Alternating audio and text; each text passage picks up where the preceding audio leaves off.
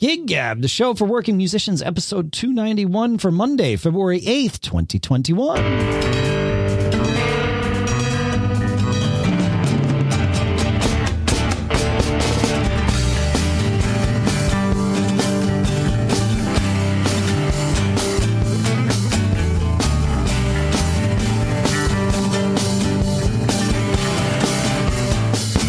Folks, and welcome to Gig Gab. Welcome back to Gig Gab, the show by, for, and about working musicians.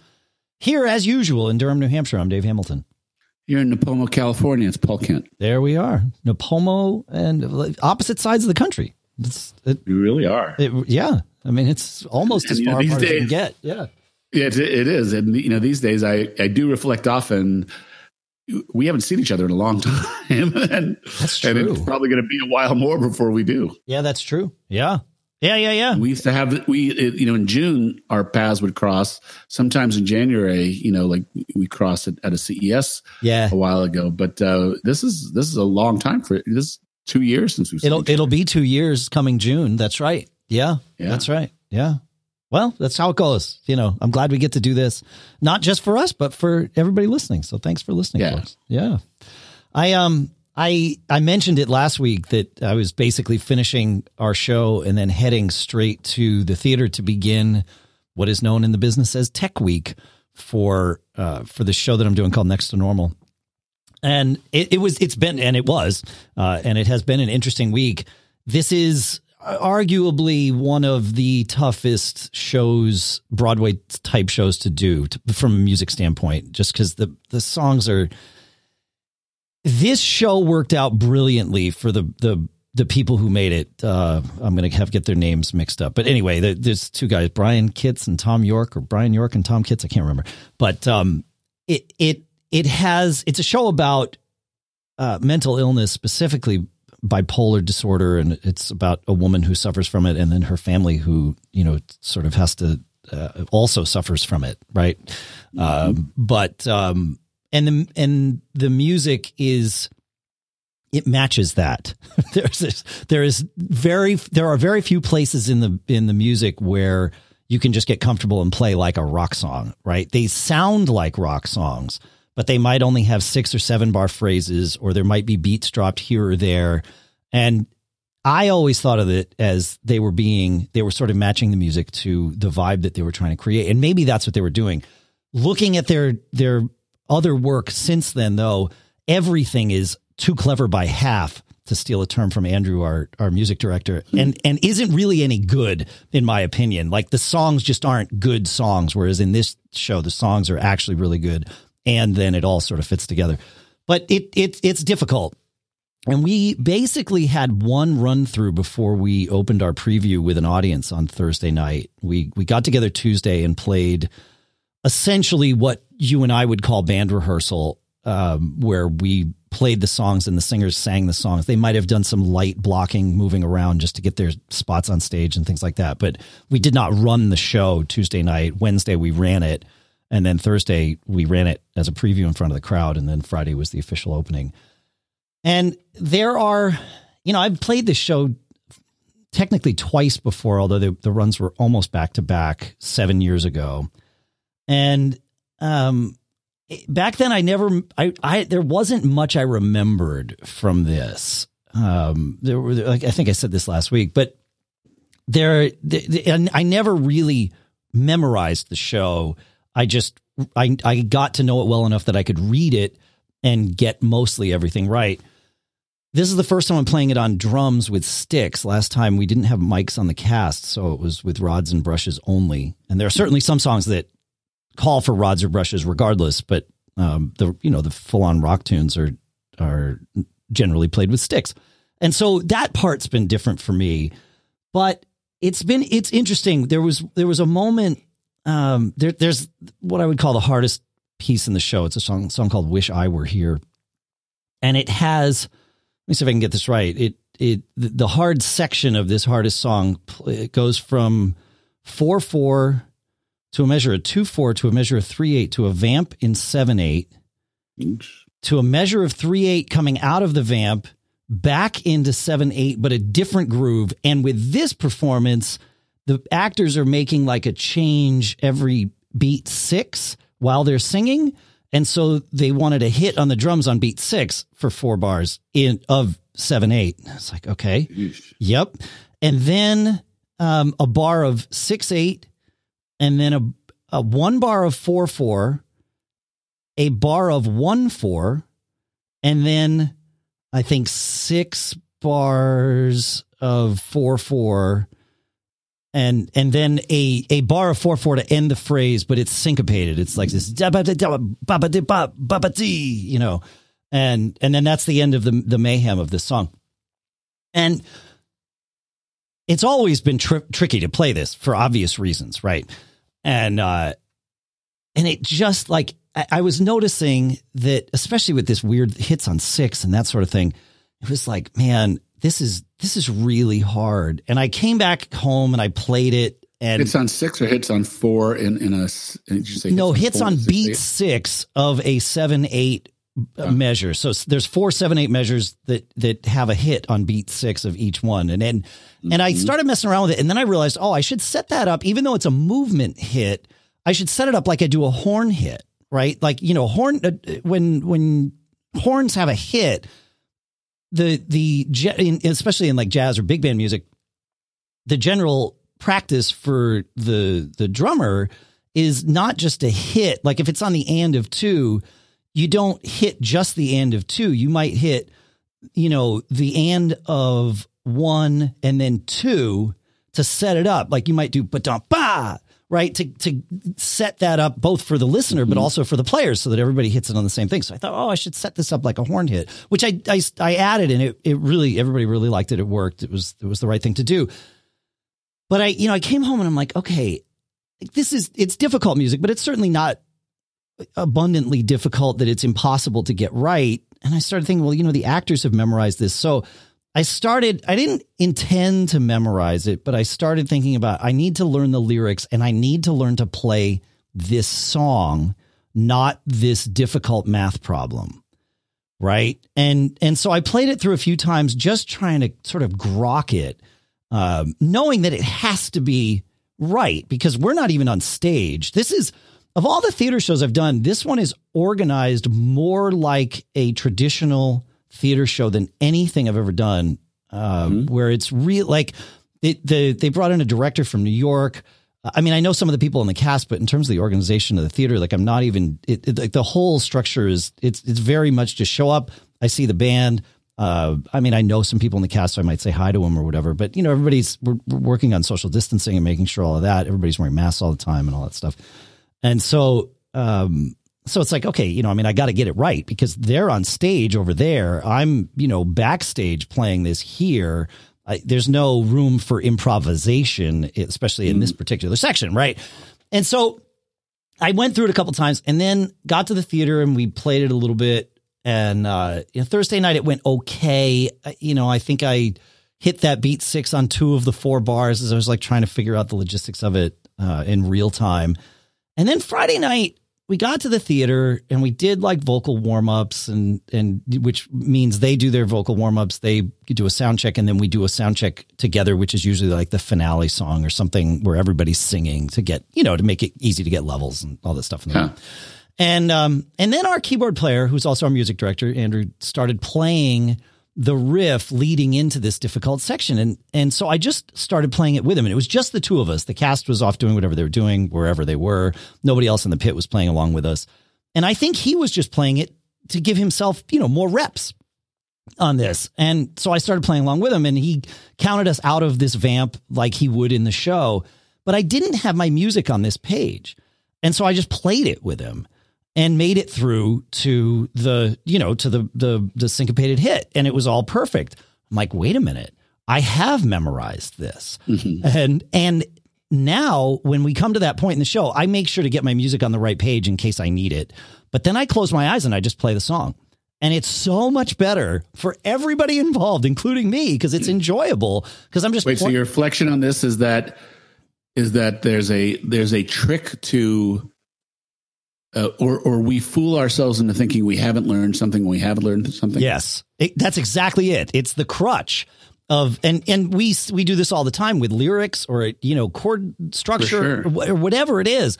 And here's this super difficult thing that after, I played it probably 30 times 7 years ago, but it was very different. It was not with sticks. It was a different pacing of the show. The vamps were counted differently because that's how shows work, right? Different productions have different timing needs and all that thing. And, so it really is like a new thing for me, but it's a song I've heard before, and that's probably true of a lot of the things we do. Even if we don't know it, it might be a song we've heard before.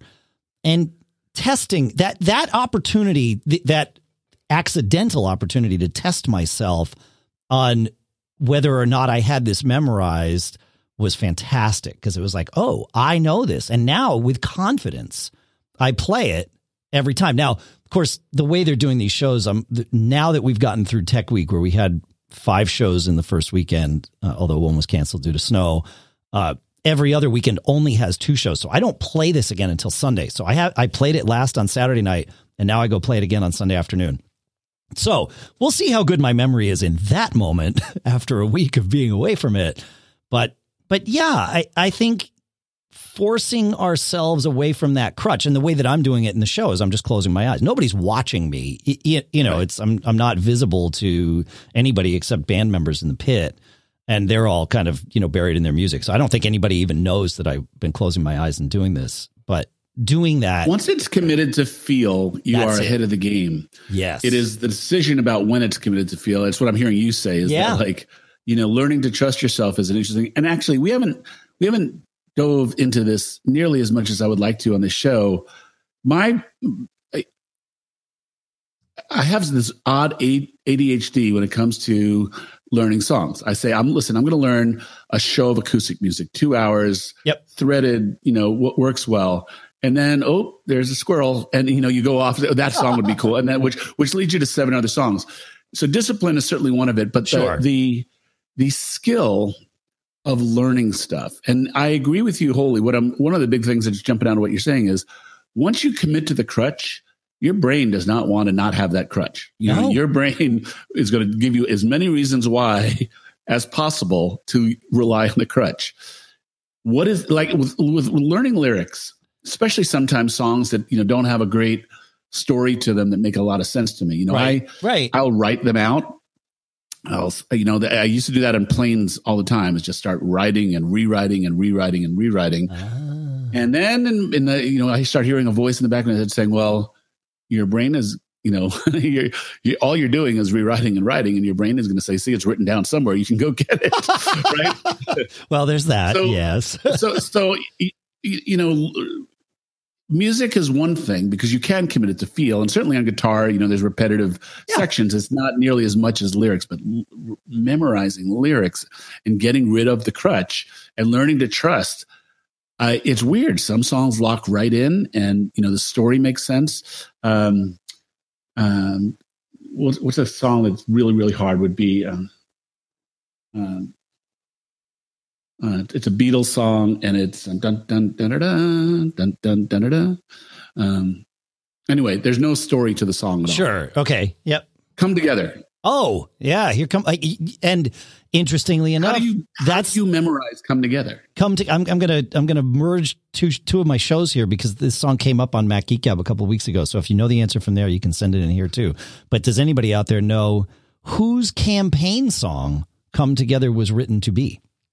Someone asked John Lennon to write a campaign song for them, and what came out was Come Together. So let us know. feedback@giggabpodcast.com. But you're right. It's gibberish. It makes no sense. There's nothing to hang on to as you're trying to commit it to memory. There's no associations that get you from one line to the next one. No, other than the ones that you have to intentionally make in your brain to link from section to section, right? But yes, it doesn't have any, like you said, there's no thematic connections that happen. What do you do to memorize lyrics? I sing them, but I suppose it's similar to what I'm talking about with this song here, is learning it as a song. If I have a crutch in front of me, I am playing what the crutch is telling me to play, as opposed to if I can get to the point where I internalize it and can turn off the crutch, now I give myself the ability to actually play and in the right scenarios, sing the song, as opposed to just reading lyrics and saying words in tune and in time. There's two different things, right? And you can bridge that gap. And as a pro, you've probably learned how to bridge that gap, folks, right? Like, you see the line, you're like, right, now I remember this line. Now I'm going to sing this line from memory, but it's from memory of 5 seconds ago when I saw the first word, on the page or whatever. Like that's something that we all sort of do. But I can tell you, having just gone through it, that even at that level, you're pulling yourself out of the song. You're not giving the best performance that you could for yourself or for anyone else. Like it's not going to feel as good as it would if you just played it from memory. We've had this conversation about, cheats and pads on stage and all that type of stuff, and got very religious feedback. Like, it doesn't matter, that type of stuff. And, my principle has always been, it has to matter by definition. If people are watching you perform, if you're, background music and you're not the center of things, I guess I can get to that more. But if you're sitting in a place where people are sitting in chairs facing you, listening to what you have to say, that connection, is about emoting things and not reading things, right? And so I still feel very strongly about that. Many people do not feel strongly, and I get it, and if it works for you, but I know once I go to brain mode and have to read and have to be conscious of reading, and then actually worse, once you are conscious that you're engaging your brain, then you start going through a checklist of all the fail safes that you have to not screw up, right? Right. I watched the Miley Cyrus played She was awesome. Yep. And she had Joan Jett come out for a couple of tunes, right? And one of the first thing that I noticed, and my wife had to remind me of it, was that all the people in the crowd were just like, it was like a normal concert. And she's like, those are the 7,500 vaccinated healthcare workers. I'm like, right. What a beautiful thing to see. So that was really great. But Joan Jett, she did at least the snippet I saw. I think she did 3 songs with Joan Jett, but I saw 2. I saw her do Bad Karma, which I guess was a Miley song, on her new album. Yeah, on her new album. And then they did Bad Reputation. She did Hate Myself for Loving You. And then Hate Myself for Loving You. Right. Okay. I didn't see that part of it. The snippet that I saw just had those first 2 tunes. And Joan was reading lyrics for Bad Karma off of a teleprompter right in front of her. And it was obvious that she was not in the song. She was playing along with what was, shown to her on the teleprompter. And she was doing her best to like glance down at it and then sing. She understands being which a performer. Which is what you try to do, right? But it was way too obvious that she was not in it. And then Bad Reputation started, and I saw her doing the same thing, and she caught herself like, wait a minute, I know this song. Like, if I don't know this song, why am I up here? And she detached herself from it, but it took her a few lines of Bad Reputation to be like, why am I reading this? And the reason, I know the answer why she was reading it, because it was there. That crutch is really attractive in the moment. Yeah. And that's the problem. Well, you go to it because once you are aware that a mistake is possible, and actually, mistakes are not the best thing, but it would be an interesting discussion. Would you rather be off book and deal with a mistake in the moment? Now, again, I'm going to assume that anyone listening to this is going through the effort in good faith to come up with a good performance, that they've prepared and they've rehearsed, right? Sure. And then you get to that moment. And I find often mistakes happen once you go to your brain. I mean, mistakes from lack of preparation from musicians who, are professionals and in good conscience. More likely when a mistake is going to happen is that brief nanosecond when you get in your head and think about, should I do A or B? And inevitably C comes out. And, yeah. Well, that's that old Jaco Pastorius line, right? When Peter Erskine joined Weather Report, he was young and petrified because here he was playing with like serious cats. And to be fair, Peter Erskine is and was a serious cat, but he was petrified joining this outfit. Mm-hmm. And Jocko said to him, hey man, don't think so much, just concentrate. Yeah. And that's what you're saying here and you're totally right. Now, of course, that's way easier said than done. But if you start thinking about it, that's that nanosecond where everything falls off the rails. And that's the nanosecond where you want to have the crutch, right? You want to be able to fall and catch the crutch. I guess if we're going to take the analogy even further, it's like, well, if to use a pair of crutches, you would want them to be set at 4 feet high. Well, set these at 3 feet high. Let yourself fall a little bit so that the crutch isn't so easy to grab, but easy enough that you're not going to like completely fall flat on your face, right? Like, yeah. And I don't I don't know how to accomplish that musically. I mean, my way of doing it is to close my eyes, right? I mean, or this weekend, what I found was I'd close my eyes. So I know the crutch is there, but I'm much better just concentrating and playing. But if I have to, I can open my eyes and then I've got to orient myself to the page and, find my place. You're in your brain. You're in your head. Yeah. Now I'm in my head. You're doing mechanical things. Yeah. Now I'm doing mechanical things. So the crutch is a foot further away than I would want it to be, but it's there just in case, if I really, So. Yeah. So, I would say that is probably one of the biggest things that hold me back from doing more interesting things in a performance wise is the ADHD and discipline of being able to focus and just learn the show I want to learn. Yes. Right. Yes. And then it's the, memorizing lyrics, the music seems to come easier for me. And it locks into the point where I feel free to like stretch, add fills, add all substitute chords, that type of thing. That stuff seems to come much more easily. But now I worry about lyrics and I worry about worrying about lyrics. Yeah. No, that's it. Yeah. And that's it is when you're playing the song, you can have fun in those moments of either like really locking in the groove or like you said, having a little bit of room to improvise around what the structure is. So, you're always going to be where you need to be, but you've got a little bit of room to play. And that's where it gets fun. So people, even at the highest level of any artistic endeavor or athletic endeavor, pro athletes still practice every day. And it's because you get muscle memory. And when it's muscle memory, you're taking choice out of many situations and just letting your nature, drive the results. And I think that that's a really healthy thing. I mean, great performers still warm up their voices, as a matter of habit, right? Yes. Great performers rehearse. Great performers work. And then you often hear, there are some people who just are the outlier, freakishly talented people who can walk in any situation and be magic. But even those people, in many cases, are still some of the hardest working people that you'll find. And it's just because practice does make perfect. And as my calculus teacher said, perfect practice makes perfect. There you go. Imperfect practice, you're rehearsing the wrong thing. So, and that's discipline, right? And that's discipline. Yeah.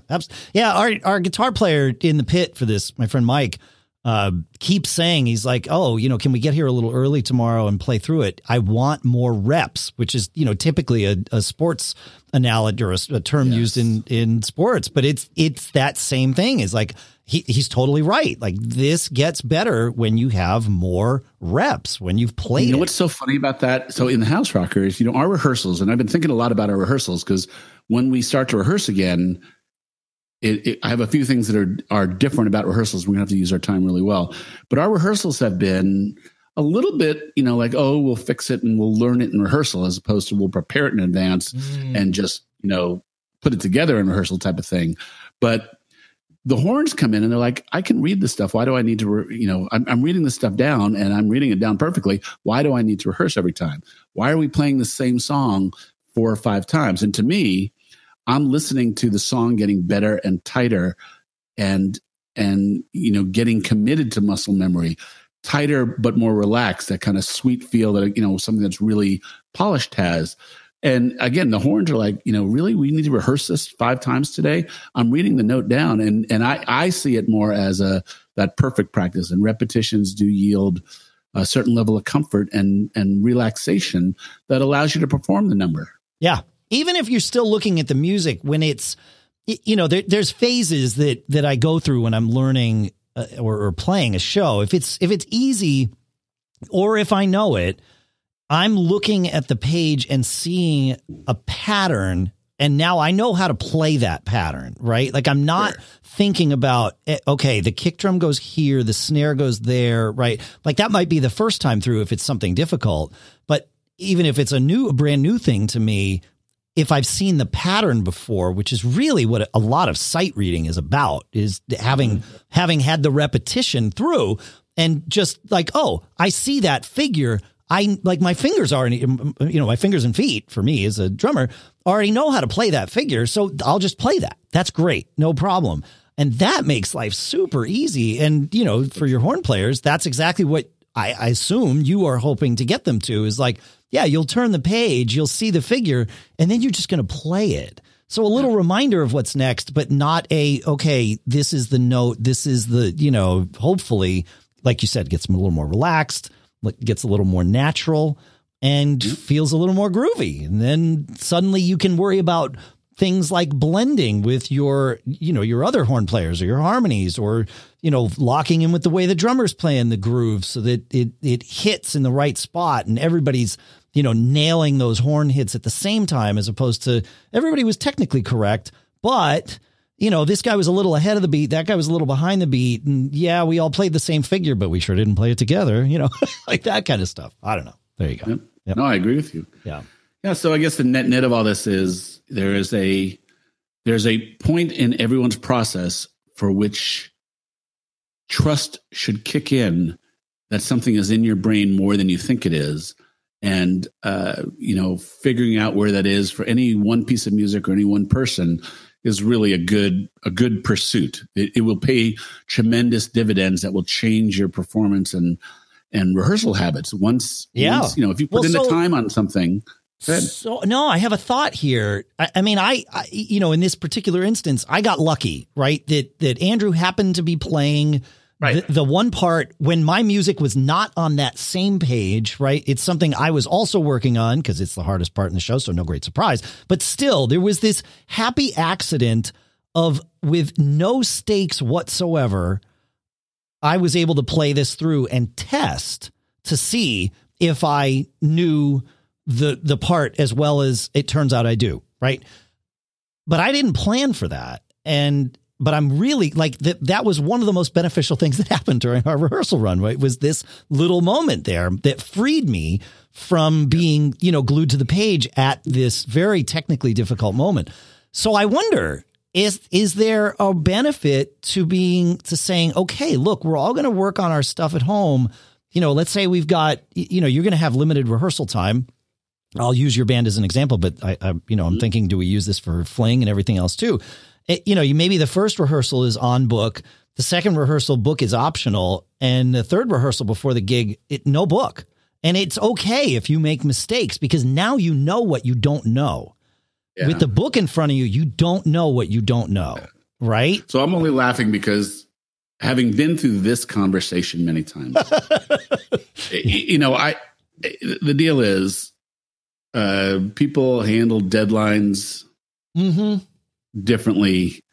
People stress out tremendously about having crutches taken away from them, But is there some way that is all in it together? Like, all right, here's this rehearsal. Let's see how we all do. Nobody's got their books out anymore. You know what I mean? Like, is there some way of making that a shared crisis as opposed to, and that's the task. Like you all get agreement up front. Yep. Right. Yep. Get agreement. We're not going to, off book is our agreement. Everybody in? You agree? You agree? You agree? Great. Good.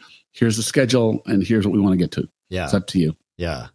Yeah. I guess that's the trick. This reflects back to the other thing I want to talk about today. So this reflects back to, so now we work back from that. And here you get into that mushy thing, right? So you have bands who have good ongoing concerns, who are trying to stay together. It's a hassle to find a new keyboard player in area X, Sure. So is it better to put up with a keyboard? I'm not talking about my keyboard player in this position, but who, uses his crutch, but at least I got a keyboard player. I mean, this is what keeping a semi-professional band together is, part about is, how much personal wiggle, can you put up with as a band leader or as an entire band, right? Right. And that's probably a lot of reason why bands break up. They have different goals. They have different standards for professionalism, quality, many things, right? Yeah, so for sure.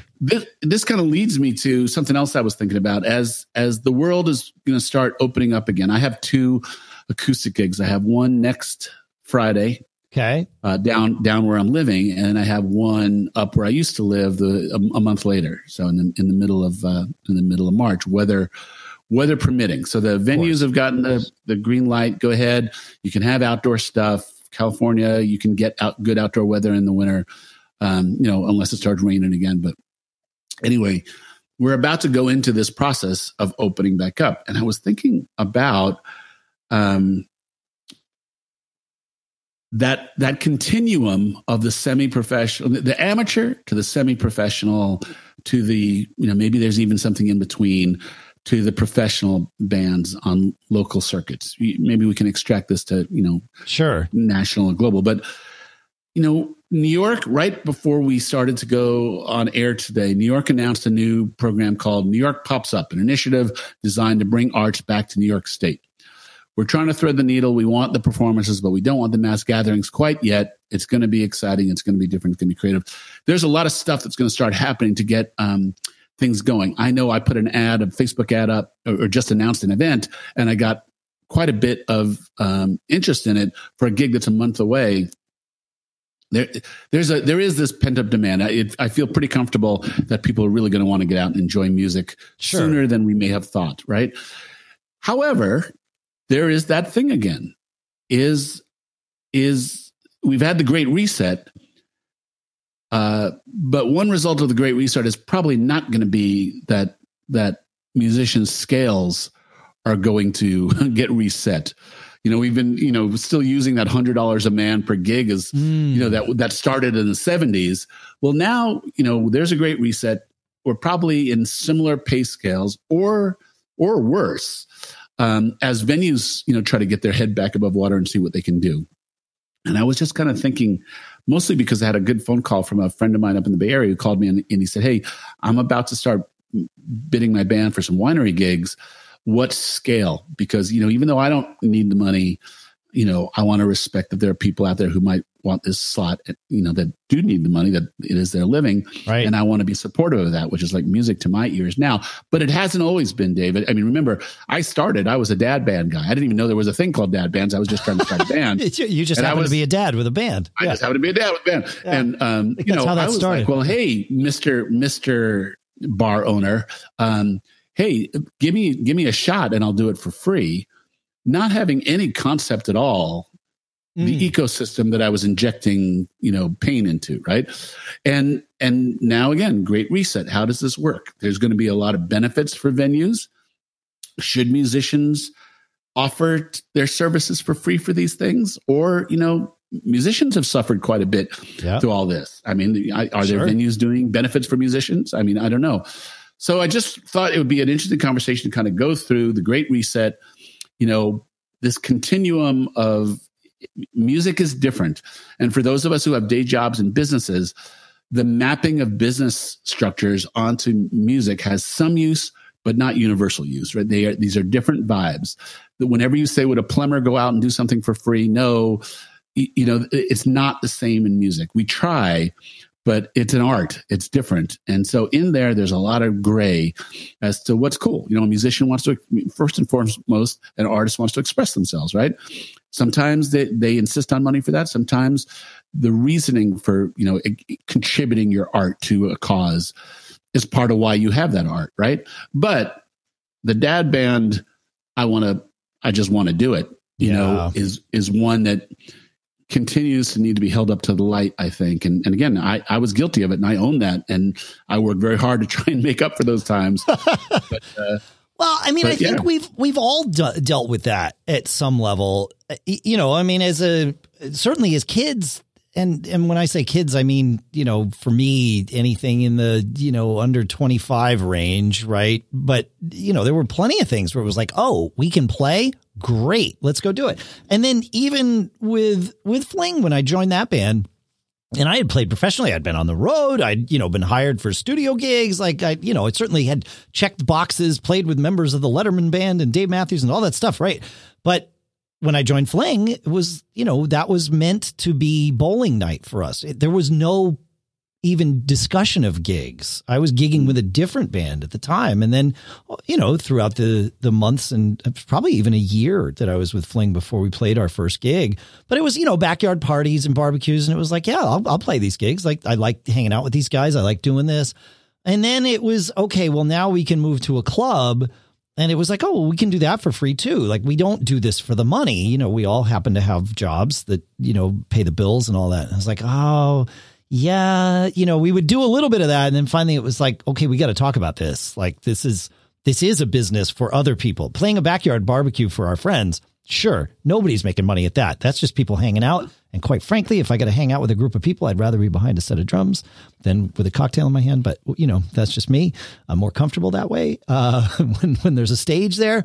But when it's a club, it's like, okay, like we gotta do this. So yeah, I'm with you on this. I think it's going to be interesting though.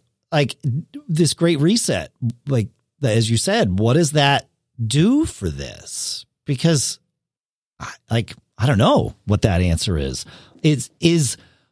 Are there these we're all in it together gigs where everybody's sharing in the proceeds from the night, where you're getting a piece of the door, or you're getting a cut of the bar or whatever that is? Do we go back to that? And I realize a lot of us are playing gigs where we are doing that, but at a lower, those are those higher level gigs, right? The 200 to 500 to 1,000 seater things. It makes a lot of sense to not just take a guarantee, to take a slice of the door. And if you're not doing that, or if you haven't been doing that, really think about it, folks. But otherwise, for the 40 to 150 person gigs where it's basically been a guarantee, that's, like you said, $100 a man. I don't think those are going to be guaranteed gigs coming out of the gate with venues. Yeah. And, I tend to agree. And I don't blame them. Like I understand this, but we got to be careful not to set the wrong tone. If it's going to be we're all in this together thing, well, then let's all actually be in this together. And let's talk about, for me, when I was playing in the earlier days, it was always you get the door plus 15% of the bar or 10% of the bar.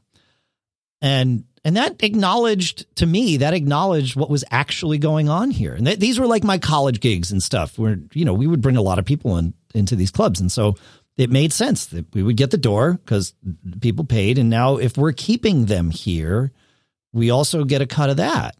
And that, I don't know, like, it seemed fair. It seemed like a good idea at the time.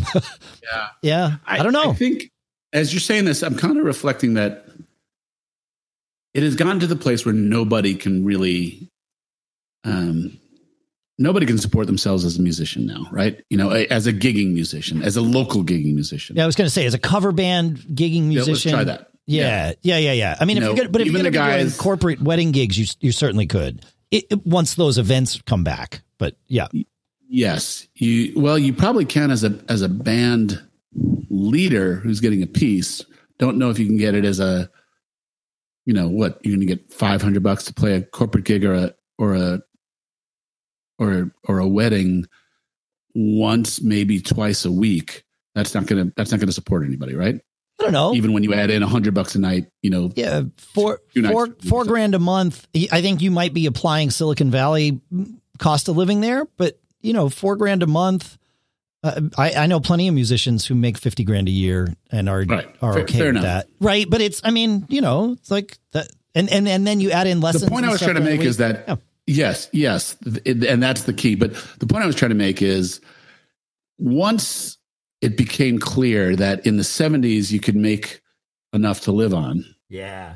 And then that scale didn't change over time as smoking laws and drunk driving laws and these types of things started to come into play. The dad bands could take those gigs is what it was, right? And I think that's kind of when when you couldn't really be a full-time professional, or it was risky to be a full-time professional, that's probably when the or, you know, maybe it's just 20 years after the 60s and 70s and 80s, you know, that music still had a market, and the only people playing that were the people who were around then. That might be another way to look at, you know, how we got to where we are. I think the thing that I get to is it's just important that the semi-professionals have a cognizance of, if you want quality art in your area, you have to allow the professionals or the semi-professionals, depending upon which way you're coming from it. Yeah. You know, you have to respect that that a scale, you are part of putting your finger on the scale, and music has value. And, you know, I think that's kind of just an important thing as things reopen up. There might be a gold rush of semi-professional bands or amateur bands that, you know, come out of this. There might be not be, right? Yeah. You know, there might be, maybe venues will say, all right, we're resetting and I want to do music right this time. We kind of like got the lowest common denominator, and momentum took me in the direction I didn't really want to go. Right. But, you know. Right. Yeah. Yeah. This is what happened. Yeah. And here I am. Yeah. Yep. So we'll keep our eye on it, and, you know, we will think about, we'll report on it. I'm, you know, I don't know which of my venues are going to be available. I don't know when I just booked a wedding gig today for the fall. So I got one, but, but corporate gigs, you know, when companies are going to actually call people together, will they want to celebrate this Christmas that they got all through this? Right. We'll see. Yeah. Right. Yeah. That might be the soonest, right? Because a lot of companies aren't even having their employees, like, aren't even planning to have their employees come back to the office anytime. Right. Like they've just figured it out, like, stay remote. So, yeah. But, you know, maybe companies will take the money they're saving on office rent and say, we got to, you know, continue to invest in company culture. So when we do get gatherings, they have to be really cool. And, you know, maybe that will be a side play that'll come out of that. But that's true. I just think you know, the message that I just think to share is, go into this reboot, this great reset, with your eyes wide open, have a plan, talk a lot, continue to push value. Going back to our original conversation. Yeah. You know, if you're a musician, offer something of value, which is, you know, a polished performance. That's what you have. And, you know, try to engage, be part of the solution of getting scales up for working musicians. Yeah. I think it's going to take some conversations with venue owners and other local, you know, acts, bands, musicians, whatever it is. Like, just keep the conversation going. Talk with each other about what you're doing. Clearly, the venue owners are going to be freaked out, you know, as what they've just gone through, and that's to be understood. And, you know, a good partner should understand that, right? But it should be understood both ways, because again, musicians have suffered through this quite a bit as well. So, you know, and be careful when you say, "Are we all in this together?" I think that's one of the traps, right?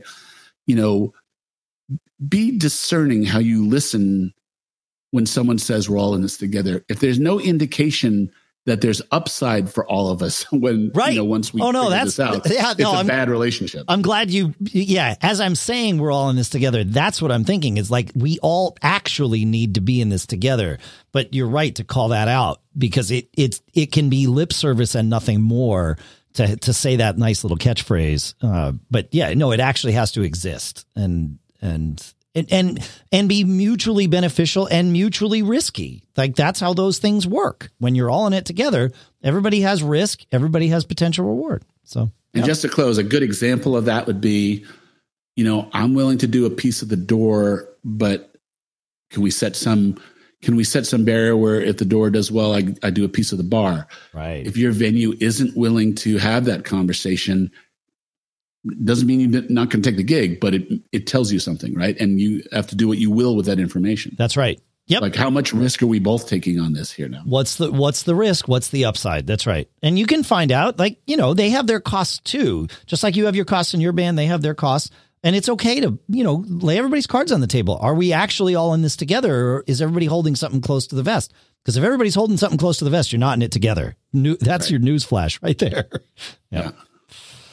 All right, folks. Hitting 201. Yep. Yeah, exactly. Yeah. All right, folks. Thanks for hanging out with us for the almost hour here, 45 minutes, whatever it works out to be this week. We were a stream of consciousness today. It was. Yeah, it was good. Needs to happen every now and then. Yeah. Feedback at giggabpodcast.com. What was that you said, Paul? Right. Always be performing. That's